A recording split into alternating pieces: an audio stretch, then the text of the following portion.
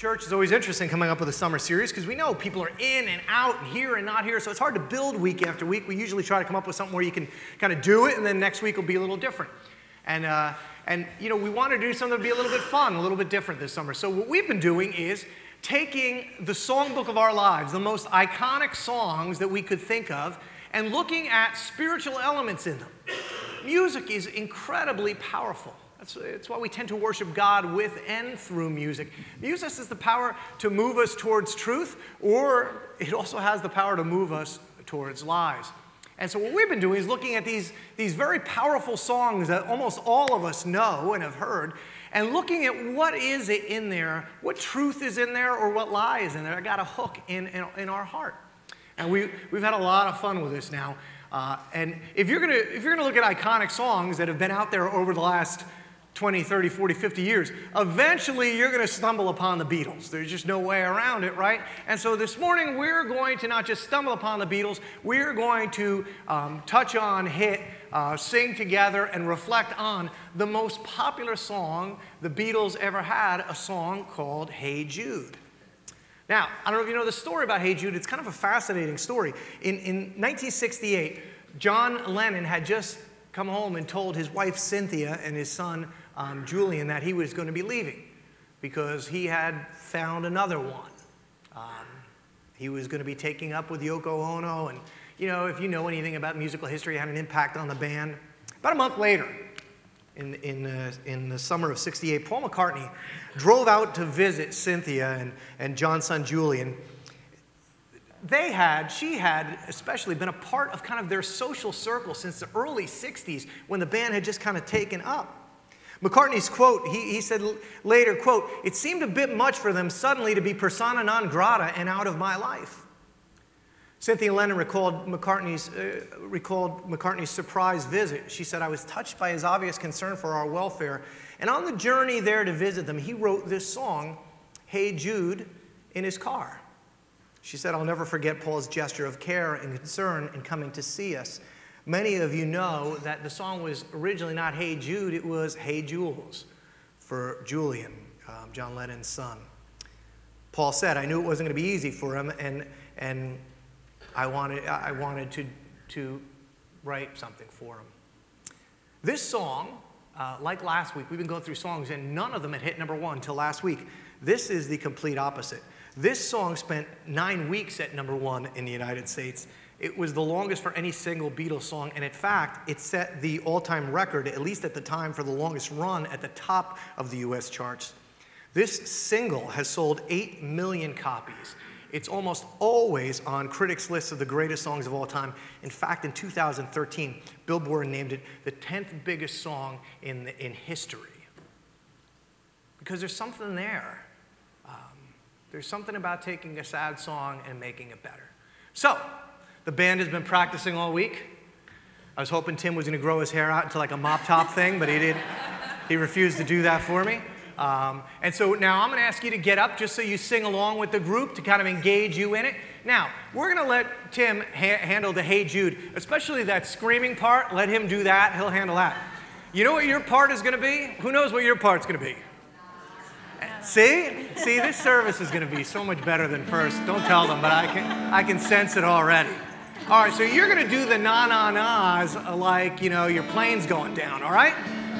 All right, let's do it together. Take it away, band.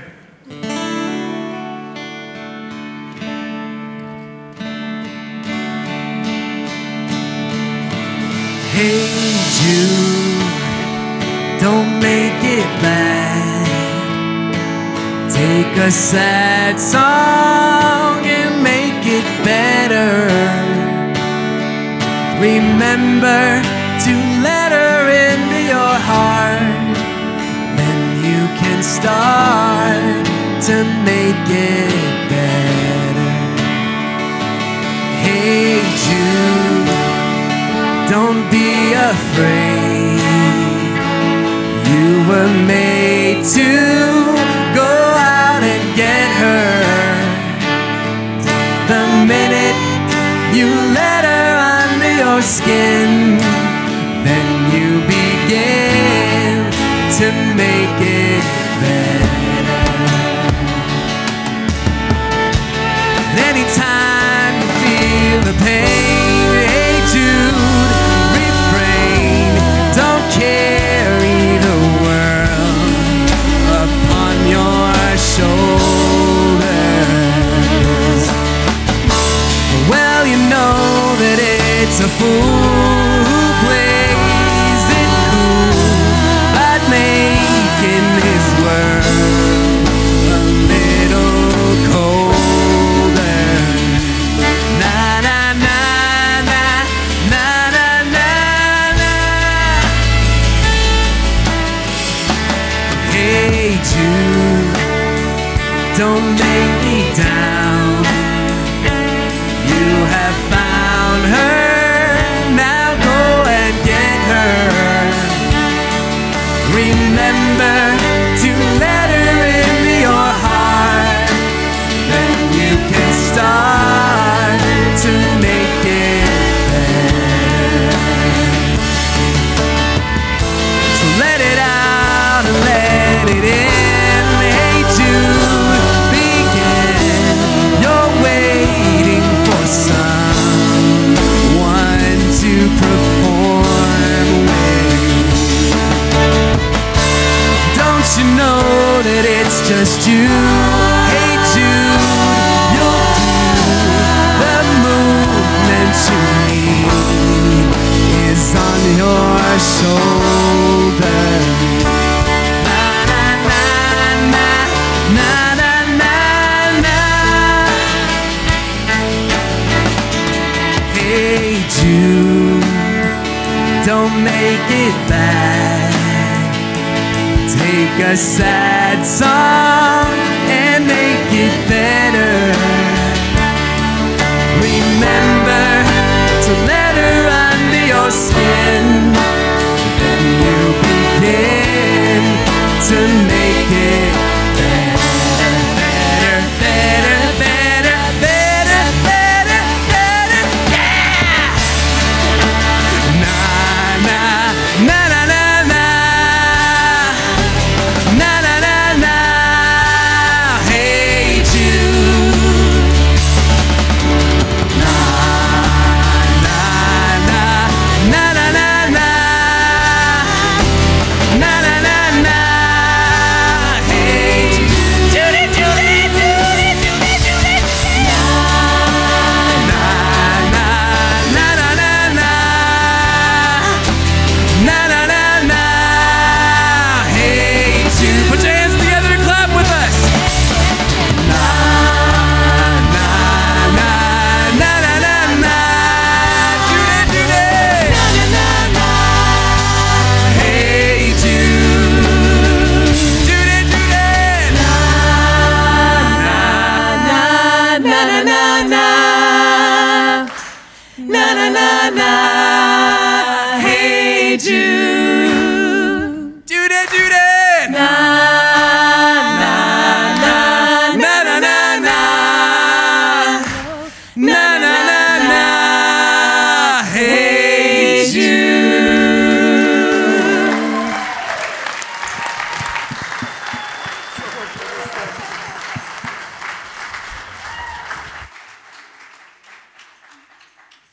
Pretty good, right? Tim Meyer with the Tim Berry with the screeching. Tim Berry with the screeching. The doo-wop girls in the background. It was a piece of art. That song had been covered by like 1 million bands, right? Like you can't go, if you go out to a pub or a bar, I mean, you sit around for any amount of time. Eventually, somebody starts playing Hey Jude. I think Elvis in his Memphis sessions even covered Hey Jude. Crazy Al Yankovic covered Hey Jude, right? But my favorite, and I mean, it just resonates deep into my soul with significance and beauty and meaning. I mean, deep felt meaning is this version right here. And now, here to sing and eat for you are those four fabulous bugs, the Beatles, and Cookie Monster! Hey food, me in the mood. cheese called cheddar. See, this is how we learned about the basic food groups when we were kids. None of this internet stuff. Tim was so worried he was going to get up and start singing Hey Food this morning. He had a little panic attack before the service. And see, this is fun, right? Cookie Monster makes it fun. The na-na-nas kind of make it rollicking. But if you look at the song, it's not that fun a song. I mean, the truth is, the lyrics of the song are just loaded with pain. The pain of a young boy's dad, like abandoning him, leaving his mom and breaking up his home. In fact, Julian Lennon went on to say that Paul McCartney in his formative days was more of a father figure to him than John was. I mean, just think about him driving out there and writing a song for him. It talks about the pain of betrayal of a spouse and the disappointment of dreams of growing old together, being tasted for the first time. For Paul, it was the loss of friendships, the dismantling of the familiar. It was, in all of their lives, a sad song that they wanted to make better. Now, as the pastor of a decent-sized church in New Jersey, here's what I've come to know. This song, this sad song, eventually is one that we all sing. Life, loss, sin, it touches us all. Brokenness of the world, disappointments, relational betrayal, broken promises, shattered dreams. I mean, if you live long enough, here's the truth. You're going to sing a sad song. It becomes our song.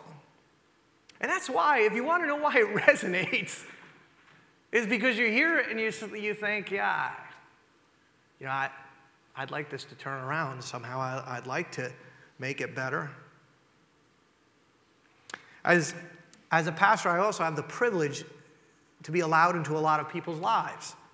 And I can testify to these lyrics. I know why this song resonates, because the truth is, marriages do come apart. Adultery is very real. Fathers do leave sons. Children do walk away, or sometimes children are violently torn away from grieving parents.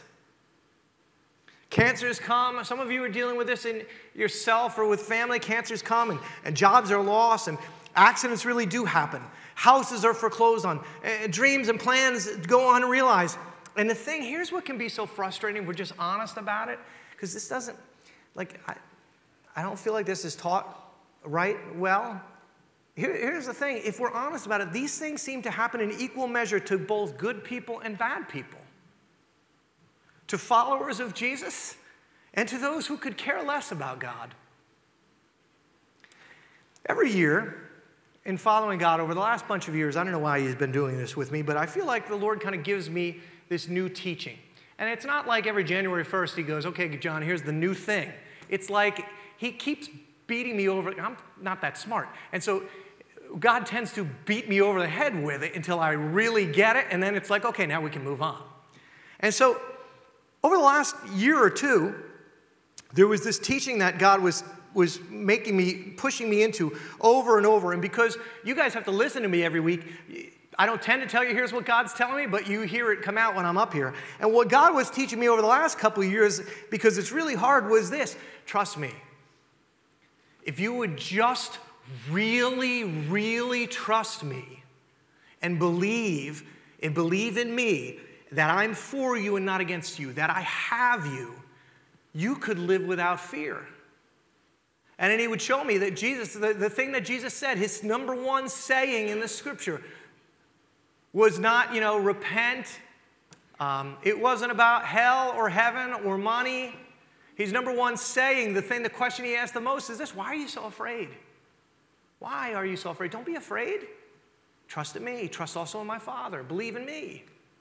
And so God has been teaching me that over and over. John, trust in the Lord with all of your heart and lean not. Now see, there's a converse statement here.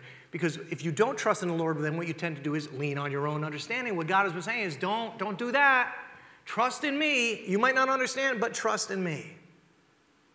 And if I'm going to say that I know that God loves me perfectly, then the Bible says, well, if that's true and you really believe that, then this is what the Bible says, that perfect love casts out fear. And so I really shouldn't be afraid anymore of anything. But something, it's kind of like, okay, I got it. I don't have it perfectly, but I got it.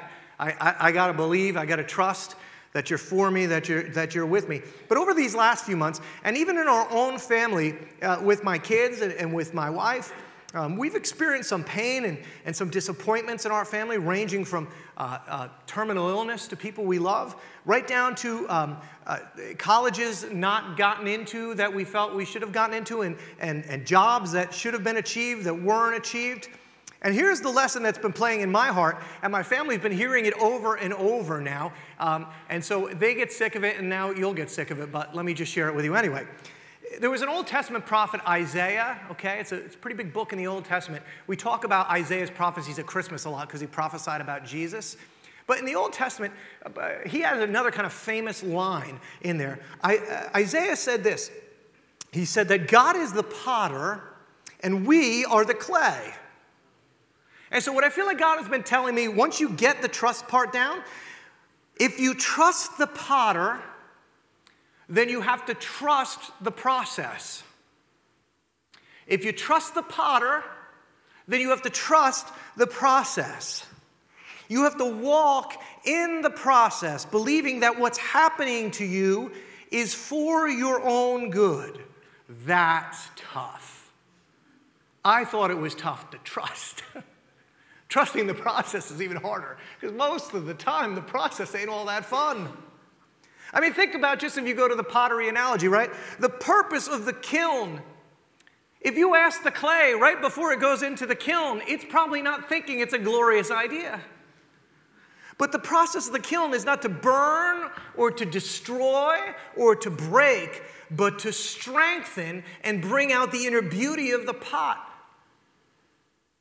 Now, let me repeat that. The purpose of the kiln is not to burn or break or destroy, but to strengthen and bring the inner beauty out of the pot so that it comes out exactly as the Creator wanted it, as the potter desired it to be, as he created it to be. The kiln isn't a pleasant experience, but it's a necessary experience in order to reveal the strength and beauty of the potter's work. No one likes the kiln. I don't like the kiln.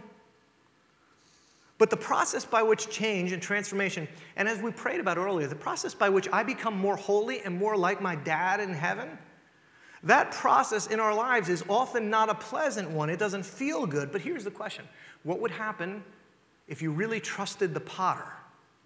If you really, really, really trusted the potter? Because if you trust the potter, you can trust his process. How would you live? Here's what I mean specifically. How would you live? What would you do? What could you do? How would you react in every step of the process you're going through? No matter how painful or disappointing, if you knew that the potter was with you and had you, how would you as a 17-year-old who spent every night doing homework, signing up for the silly extracurriculars, right? 12 varsity letters, math league, Spanish league, AP, IB, all because you're trying to get into one of those Ivies. And week after week, you run out to that mailbox hoping to see the big letter and you just get the small letter. Now, see, I'm showing my age because they don't even send letters anymore. I realized that this year. It's all in emails. I kept going out to the mailbox. But how would you react? I mean, oh, God, I prayed about this. I worked so hard. I asked you, I got down on my knees every night. I asked you if you would lead me, if you would get me into one of these schools. See, what changes in how you react to this if you trust the potter and you trust the process? How do you respond to not getting the job? I can't believe she got the job. She's unqualified for it. I wonder who she knew. I wonder what she did that she got this job. How would you respond if you trusted the potter and trusted the process? Because maybe you start going, well, I guess I'm not supposed to go to that school. I guess God doesn't want me to have that job, but I know he's for me, so this has got to be good. See, if you trust the potter and you trust the process, everything starts to change. The way you react to everything starts to change in your response. Receiving the bad diagnosis, being touched by betrayals, it's a huge and profound thing. I'm telling you, if we could get this concept to deep levels, if we could get to the place where we say, I trust the potter, so I have to trust the process. The rejection letter goes from, God let me down, to God, this is not what you have for me. This is, oh God, I'm not going to Princeton. This is fantastic. This is not what you want for me. I tell my kids all the time, I said, when we get these rejections, when these things don't go the way we want, yet we all pray, God, show me your will, show me your will. See, the truth is, most of the time when we pray, God, show me your will, what are we actually praying? God, give me my will. Because when he shows us his will, often we go, I don't really want that. I wanted mine. And so God uses these things in this process in our lives to bring about refinement and holiness and to connect us deeper to him and to bring about like a reflection of our dad. Now, I know that maybe some of those examples aren't the hardest examples, college rejection or maybe a job passing you over. So here's what I want to do this morning. I want to share with you the story of a character in the Old Testament, a man named Joseph. This is a different Joseph than maybe many of you are familiar with. It's not Jesus' father, Joseph. It's not Mary's husband, Joseph. It's a man who lived thousands of years before him. And maybe if you know the scriptures a little bit, or you've heard of how God began to reestablish his relationship with humanity through somebody named Abraham, right? And then we talk about Abraham and Isaac and Jacob. Well, the next generation was this man Joseph. And here's what we can see when we look at the life of Joseph. We can see what happens when when the best and the worst happens to somebody who knows the potter and trusts the process. Because here's what I can tell you about Joseph. In Joseph's life, he experienced highs that you and I will never touch. And he experienced pain and betrayal and depths to levels that you'll never go. And in looking at him, we can see one thing which comes through so clearly. You can see what it's like to live through prosperity and pain when you trust the potter and you trust the process. So take a look with me. I'm going to start.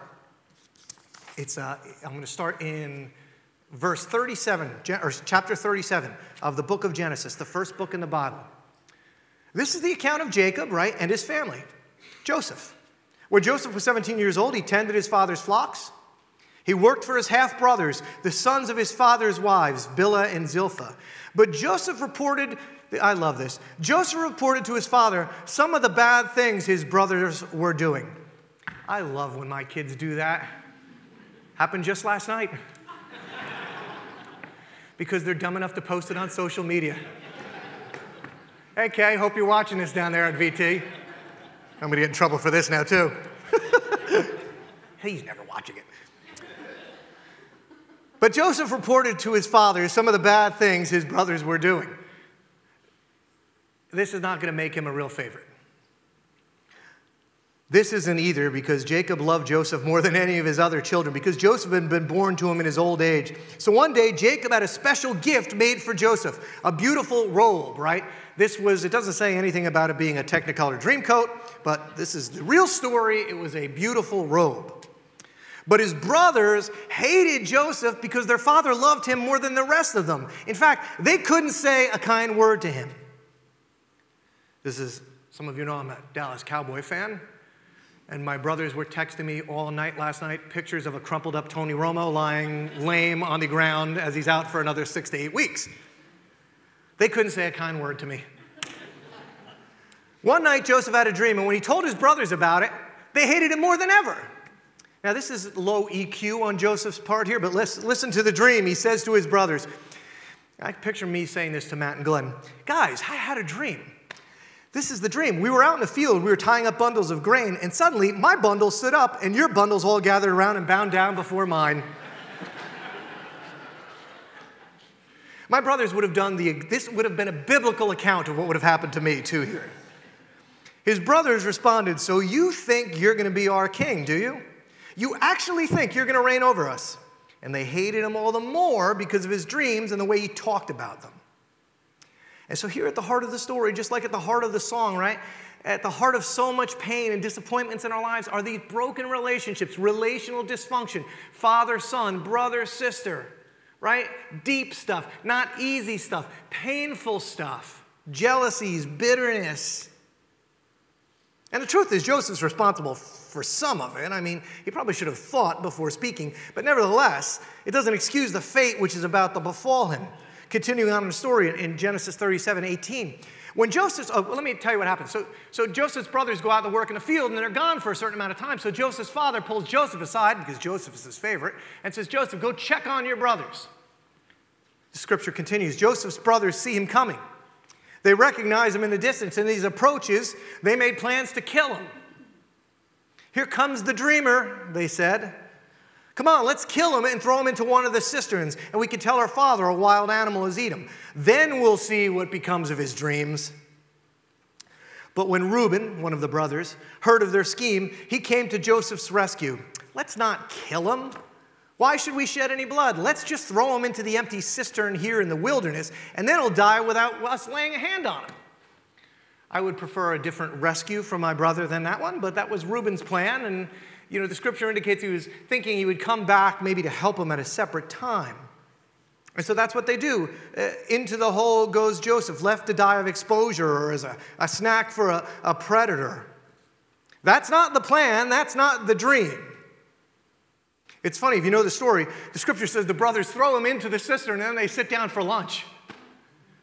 Can't you picture Joseph in the hole? Hey, guys, I get it. I'm going to stop with this stuff. Forget that whole dream thing. I was just kidding. Give you my coat. Guys, throw down a sandwich. But that's not what happens. Scripture actually tells that the brothers, as they're eating, see some Ishmaelite traders coming along, and they realize, you know what? Let's just, instead of having the blood of our brother on our own hands, let's just sell him to these guys as a slave so we don't have to deal with all of the ramifications of Dad and what this would mean to him if he ever found out we did this. We'll just sell him into slavery. Now here's interesting, because now you're going to see what happens when somebody knows the potter and trusts the process, okay? In Genesis 39, verses 1 and 2. When Joseph was taken to Egypt by the Ishmaelite traders, his brothers sell him to the Ishmaelite traders for some silver, and then the Ishmaelite traders drag him into Egypt, where they sell him to someone named Potiphar, who was an Egyptian officer. Potiphar was the captain of the guard for Pharaoh. He was a very important man, the king of Egypt. So let's go over this one more time. Joseph is hated by his brothers. He's thrown into a pit by them, left to die.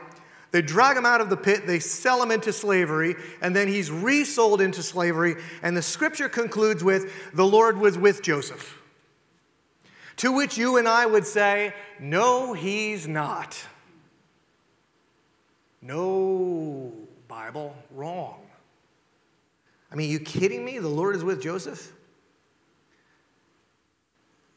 He's the good guy. And there's bad things happening. I thought if you were a good guy, good things happen. And a bad guy, bad things happen. I mean, to me, if the Lord was with him, if he was with the Lord, why is he betrayed by his brothers? Why is he thrown into a pit? Why is he sold into slavery twice? How could the Lord be with him? And so what does Joseph do? Well, Joseph does what you do when you trust the potter and you trust the process. Because even when bad things happen to good people, he understands, I know this God, and I know he has a plan for me. And so he winds up working for this Potiphar, the captain for Pharaoh, and he does such a good job. See, here's the amazing thing about Joseph. He's so freed in believing that he is part of what God is doing, that God is working in this. He's not trying to escape. He's just actually working. The scripture, Paul would write this thousands of years later, work in everything as if unto the Lord. The New Testament talks about that later. He just starts doing it. He just starts working for Potiphar, believing that God's in it. See, he says, God has me here. I guess I should just start working. And he works so well that Potiphar is so impressed with him, he puts him in charge of everything he has. And then things take a turn for the better. I mean, the fiery kiln seems to get turned down a little. Times get good. The process goes better. But then something very interesting happens. Genesis chapter 39, verses 6 to 7. We have an elder in our church. His name is Joe Fleck. This is his life verse. He tells at every elder meeting, Joseph was a very handsome and well-built young man, and Potiphar's wife soon began to look at him lustfully. You see, Joseph and I, we share this same curse. This is not easy.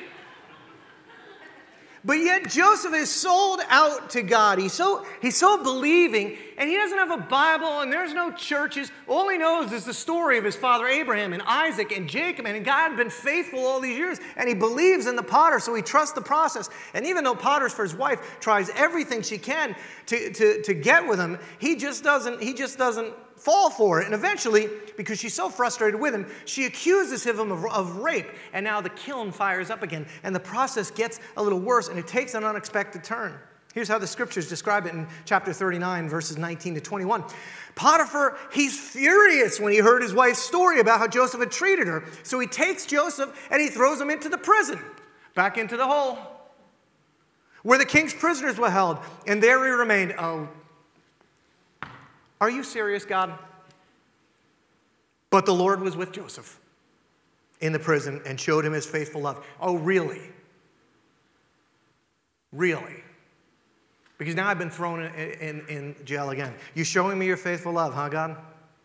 Because if you're showing me your faithful love, God, why am I not back in Potiphar's house? And why is it his wife in the prison? Why is this twisted wife winning and I'm losing? Why am I in prison and she's at the castle? Why are good things happening to bad people and bad things are happening to good people? He's stuck in jail for maybe the rest of his life, for all he knows. He's hundreds of miles from home. He has no lawyers, no rights, no appeal process, no visitors, no family. And for Joseph, there's almost an element of no problem. Because even in the jail cell, there's something about Joseph. What does he do? He acts and he believes and he trusts. He believes that God is with him and for him, and he's in the process. God has him right where he wants him. He lives there as someone that knows the potter and can trust the process. Now, if you know the story, it's a crazy story. It rollicks on, right? And the process, the kilning goes on for Joseph. He's thrown into jail. And as he trusts in the process, God is at work, and he winds up, God brings two of Pharaoh's other servants into the same prison. And while they're there, they have these dreams. And Joseph, remember, he's the dreamer himself. Joseph winds up, God gives him the ability to interpret their dreams. And he interprets these two guys' dreams so correctly. In fact, one of them, he tells them, you're going to die, and he dies. He interprets them so correctly that some years later, when Pharaoh himself is having dreams that he can't interpret, one of these servants that was free goes, hey, Pharaoh, remember that Israelite guy a couple years ago? That whole thing with your wife? That guy, yeah. Yeah, I know that you're probably still ticked off about that, but I do have to tell you, that guy has this thing where he can interpret dreams. And so, it's a crazy story, right? And so now you got to picture Pharaoh hates this guy because he thinks this guy tried to rape his wife, but he really wants his dreams interpreted, so he brings Joseph back out of the prison. And he says, okay, smart guy, interpret my dreams. And he does. God gives him the power to interpret Pharaoh's dream. And so the kiln goes down for a while because helping Pharaoh proved his worth to Pharaoh, and Pharaoh raises him up. In fact, he becomes such a big guy in Egypt because of what he did for Pharaoh in this dream that he becomes the second most powerful man in the most powerful nation in the world. Now, some of you know what the dream was, but others of you might not. So here's what the dream was, or at least how it was interpreted by Joseph. Joseph, after hearing the dream, said, Pharaoh, here's what you need to know. Here's what God is trying to tell you. There is, in our country, in Egypt, there's about to be 7 years of plenty. There will be crops aplenty, the weather will be perfect, the soil is going to be just right, and we're going to have more food than we know what to do with. But here's why. Because we're going to have 7 years of plenty, then we're going to have 7 years of want. That's when the rains are going to stop, that's when the soil is going to become acidic, and that's when we're not going to be able to get anything. So here's what the dream is about. Here's what God is trying to say. He's saying that you need to, in these 7 years of plenty, store up what you have so that as a nation we can get through these 7 years of want that are coming. And Pharaoh is so impressed by this, he tells Joseph, okay, you're going to be in charge of this process. And so Joseph actually gets in charge of this process over the next 7 years. It's a crazy story, right? But he puts him in charge. Over the next 7 years, Joseph comes up with a plan to save all of Egypt's crops all around the country and store them up. And sure enough, 7 years later, the rain stopped, the soil dries up.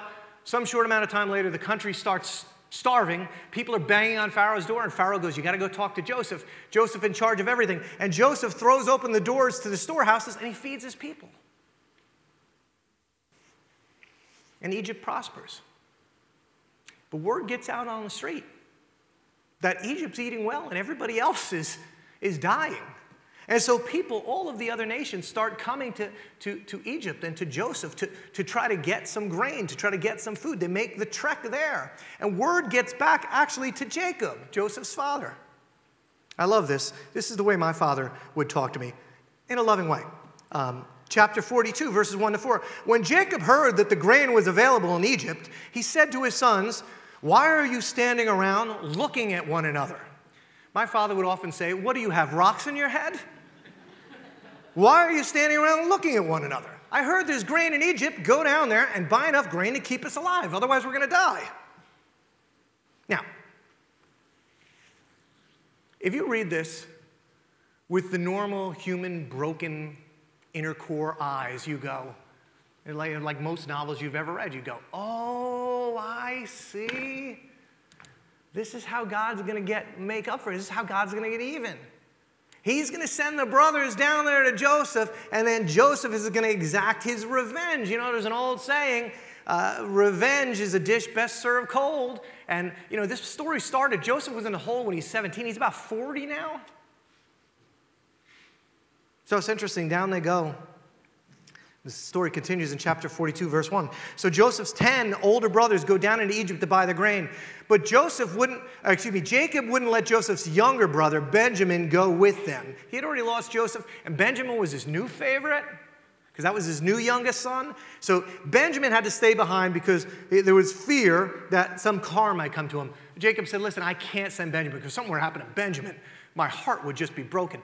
To which all the other kids must have looked and said, "No wonder we're all so messed up." And so down to Egypt they go. The Bible says they go to Joseph, who's in charge of the grain, and his brothers come into the room where Joseph enters. And what do? Do you remember the dream? Down they go on their knees. And Joseph enters the room, they bow down before him. Chapter 42. Although Joseph recognized his brothers, it's been a long time. I thought about bringing a picture of me when I was 17. You wouldn't recognize me.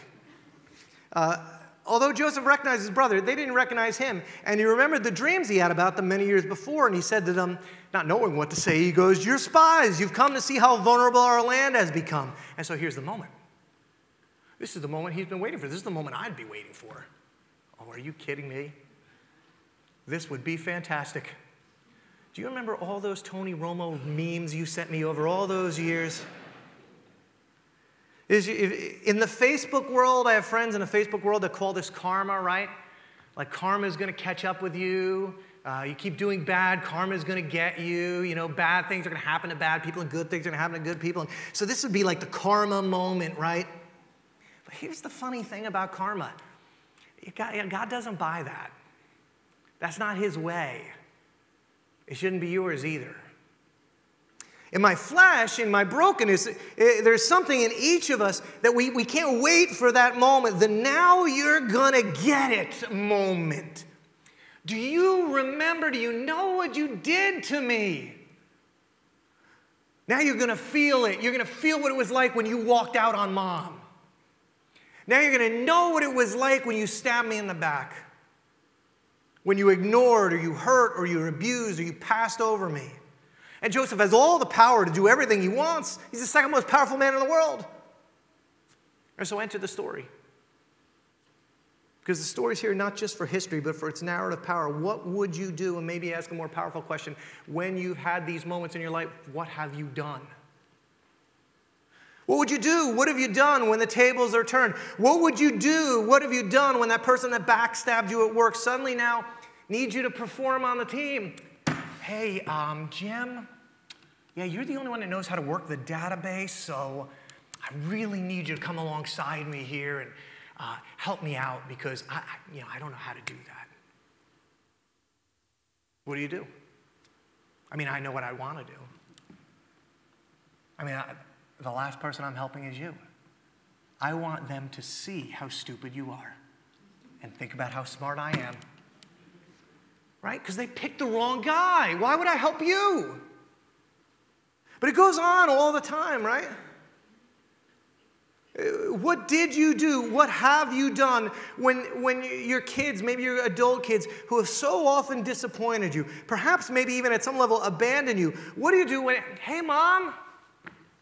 No, I haven't called in a while. It's been a while. Things are, how are you? Good? Good. Okay, yeah. Tuition, the kids, college, just was wondering, maybe you had any money you could help us out with. What do you do then? How dare you call me? You don't call me. You call me for Christmas, Easter, and tuition? Is that like the way it works? What do you do when your ex, who betrayed you or maybe cheated on you, who maybe lied about his income to avoid paying proper child support, what do you do when he comes and he says to you, hey, the kids, they really seem to be mad at me, and I was hoping maybe you could help smooth this over with them? I mean, I know in my flesh what I'd want to do. There's a family I know of, they don't come to Mendham Hills, but they're close to Joan and I. And the son is about my age, about 50 years old, and he's got this thing that he feels like he was treated terribly by his father, and that his father was a bad guy to him, and it's not really true. I know the whole history of the family. I mean, there's some issues there, but the son is really exacting his revenge a little bit. And what's going on right now is that the father is very sick, and it's as if the son now realized, I have the power in this relationship, and in his father's sickness has said to him, I don't ever want to talk to you again. And Joan and I were talking to the mother the other day, and he's cut off all relationships, and they said they can't sleep at night. They're so torn up by this, and they want to own their stuff, and the mom wrote out everything she wanted to say to her son on a piece of paper so she didn't screw up, and she called the son, and of course the son wouldn't answer, and left the whole message about, we want to accept what we did wrong. Please forgive us. We weren't perfect. We realized some of the stuff we did was bad. Could we just start again? We love you so much. As of last night, there's been no call back. Because this is what we do when we don't know the potter and we don't trust the process.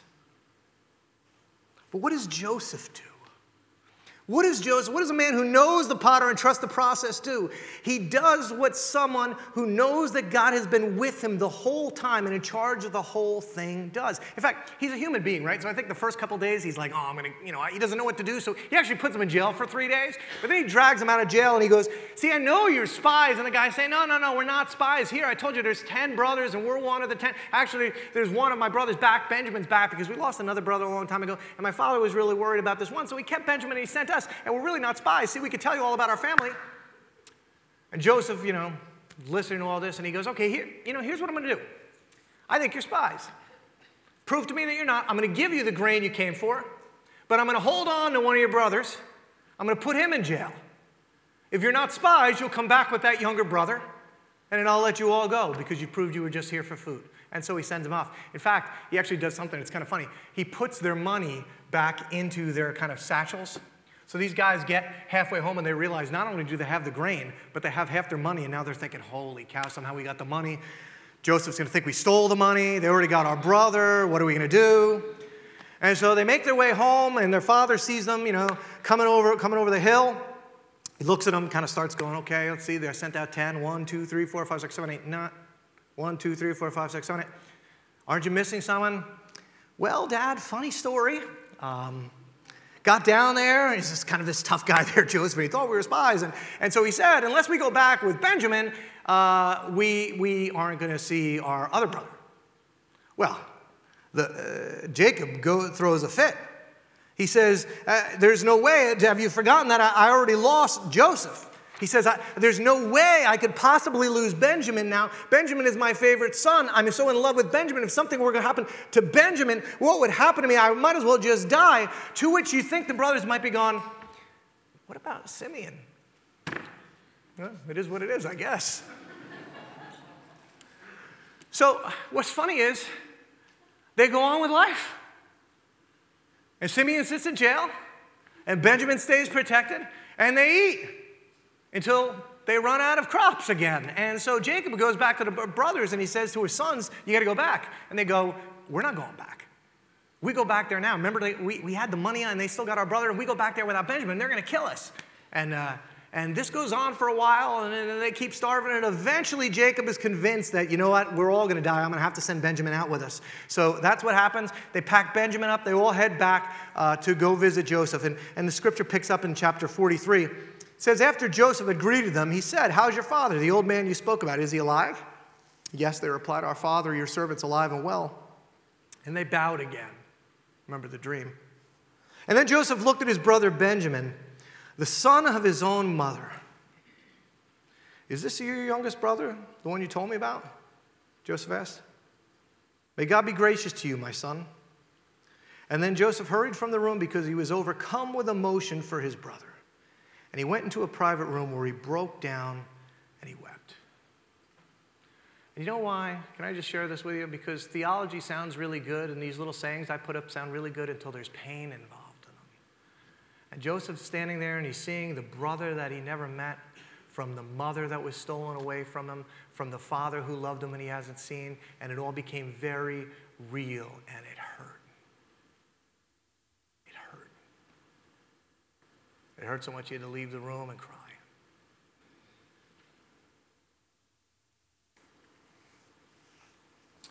And Joseph collects himself and he says, well, I see that you're not spies. So, very well. Here's some more crops and grain. Be on your way. And sends them out. Although right before they leave, he does something kind of funny, and he takes a silver goblet, and he, it's a possession. I think it was Pharaoh's silver goblet, and sticks it in the backpack of Benjamin. Sends them out, and they get a little ways out, and then Joseph goes, hey, silver goblet's missing. I bet it was one of those guys. Why don't you go get him? And, they all go out, and they surround these guys again, and these guys got to be going, man. The funny part is, they don't go, man, what did we do to deserve this? You know what they keep going? Man, we deserve this for what we did to our brother Joseph all those years ago. And so they surround him again, and they say, hey, one of you guys stole the goblet. And these guys go, are you crazy? There's no way. See, you don't understand. They go through the whole thing. He goes, no, you got the goblet. And one of the brothers is so irate, he says, listen, he goes, if one of us has the goblet, whoever has it should be sentenced to death right on the spot. Drag him back. Standing before Joseph, go through the bags. Whose bag has the silver goblet in it? Benjamin's. And you can picture the other kids going, man, Dad is not going to be happy about this. And so it's a big problem. Well, it's a big problem. And they have a conversation in front of Joseph in Hebrew because they don't think he can understand. And they say, see, they believe in karma too, because they act out of their brokenness. They think God acts like we do. And they say, God is paying us back for what we did to our brother. But Joseph hears it, and there he stands. In fact, Judas, one of the brothers, finally comes forward. He goes, I swear on my life, if you'll let them go, my father said he will die if Benjamin doesn't come home. If you just let them go, you could keep me, but let the rest go back to my father. And Joseph couldn't take it anymore. And in chapter 45, it says Joseph couldn't stand it any longer. There were many people in the room, and he said to his attendant, get out, all of you. And he was alone with his brothers. And then maybe in Hebrew, shockingly enough, he told them who he was. And see, this is a very real story. And then he broke down and he wept because it hurt. Because he'd been abandoned and lied to, harmed, abused.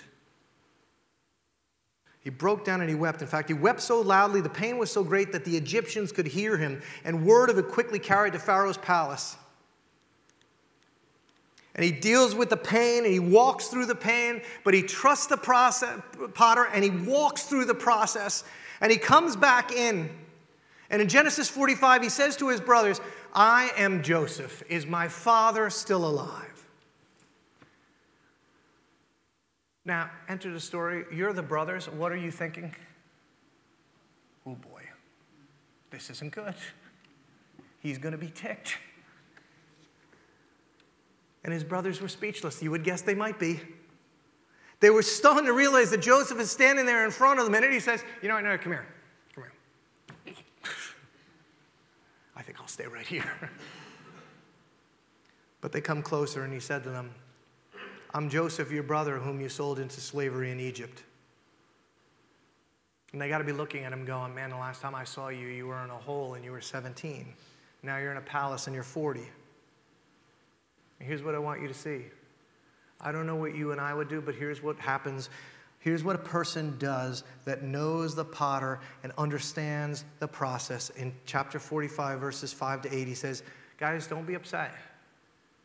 Don't be angry with yourselves for selling me to this place. It was God who sent me here, ahead of you to preserve your lives. I mean, this famine, it's ravaged the land for 2 years. It's going to last another 5. There's going to be neither plowing or harvesting. It wasn't you that did this, guys. God sent me ahead of you to keep you and your families alive and to preserve so many survivors. It was God who sent me here, not you. He's the one that did this. He's the one that made me an advisor to Pharaoh. Because Joseph understands, he trusts the potter and he understands the process. He understood the process when he was at home with his father and when he was at the bottom of the pit with his brothers. He knew the potter when he was in Potiphar's house and when he was in the jail. He trusted in the process when he sat on a throne and when he saved a nation. And he looks at his brothers and goes, you don't have to fear because I don't think like you do. Because I know the potter and I trust the process. You see things as people who don't know the potter. You see things as people who don't trust the process. I don't see things like you do. See, I believe that God is for me and was with me when you threw me in the pit. So in plenty and in want, I know who he is. I know he's with me. And I know he's working out all things for my good. You realize Joseph knew this thousands of years before Paul wrote it in the New Testament. You see, you don't need to be afraid, he says to his brothers. I'm not going to hurt you. I don't need revenge. I don't need retribution. I don't need to prove myself to you or to anyone else. I'm not afraid of how this is going to look to people. I'm not afraid of what you might say or what they might do. Do you want to, Mendham Hills, do you want to know how to take a sad song and make it better? You've got to trust the potter. And you've got to trust the process. It's a very old saying. Joseph knew it, at least in his heart. And this is what you need to understand, because it's true in your marriage, and in your job, and in your health, and with your kids. Just because God is silent, it does not mean God is absent. Just because he's silent, just because you're in a pit, just because of relational dysfunction, just because you might go, this is not where I want to be, this isn't the job I wanted, this isn't the school I wanted, this isn't the relationship I wanted, just because God is silent does not mean he's absent. Trust the potter. He has you in a process. And when we get this, this is the most freeing principle you will ever have. I'm right where God wants me to be. He's got me in the palm of his hand. I'm going to wrap up the story come on up, Ben, with another line from Hey Jude. It has so much power if you get it, and it's in this story so deeply. Paul tells little Julian, remember this woman, Yoko Ono? Hey, remember Yoko Ono, how she threw your family in a pit? How she broke your mom's heart and stole your dad? You remember Yoko Ono? Paul says, remember to let her under your skin, let her into your heart, and then you can begin to make it better. And the lesson, this is what it looks like when you trust God. This is what it looks like when you trust the potter and you walk in the process. I keep telling my wife and kids, look, you got to trust the process. You got to trust the process. In your relationships with all of those who have hurt you, what would it look like for you to make the gospel something that you acted out and just didn't believe in? To forgive and not extract revenge, not to have to be right or to get even. What could that single principle mean in your home, in your office, with your mom, with your dad, with your brother, your sister? What if you let them into your heart again? Because the truth is, that's where the healing starts. That's where the gospel becomes real and it becomes to life. I'll close with this. Some years later, several chapters later in Genesis, one of the last books in Genesis, Jacob dies. And see, the brothers, they're still thinking this is a karma thing, right? Like, oh man, dad died, now he's really going to get us. See, I think he was just being easy on us because dad was here, but now that dad's gone, we're doomed. And so they go to Joseph and they said, Dad really would have wanted you to protect us. And here's what Joseph says in chapter 50. Joseph replied, don't be afraid of me. Am I God that I punish you? You intended harm for me, but God intended it all for good. He brought me to this position. He allowed this process to take place, though I did not want it or wish for it, or though it was because of your sin, or though it was because of the fallen world we live in. Somehow he allowed it. Why did he do that? So I could save the lives of many people. No, don't be afraid. I'm going to continue to take care of you and your children. And if you know, the Timmerman family has been, this story has just sprung to life. They lost their son, Jack, and I remember the night I went there the night that Jack passed in that horrible accident, and Don and I were up in Jack's bedroom, and we were by his bed, and we were looking at his stuff, and we just got down on our knees together and put our heads down on Jack's bed, and we were just crying out to God. And I remember Don saying, God, if there's any good that can come out of this.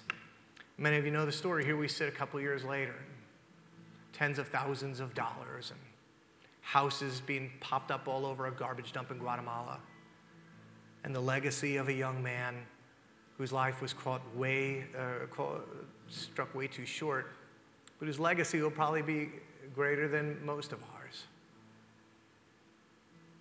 So you have to, even in the kiln, even in those places where it hurts, even those places where it makes no sense, if you will trust the potter, you can trust the process.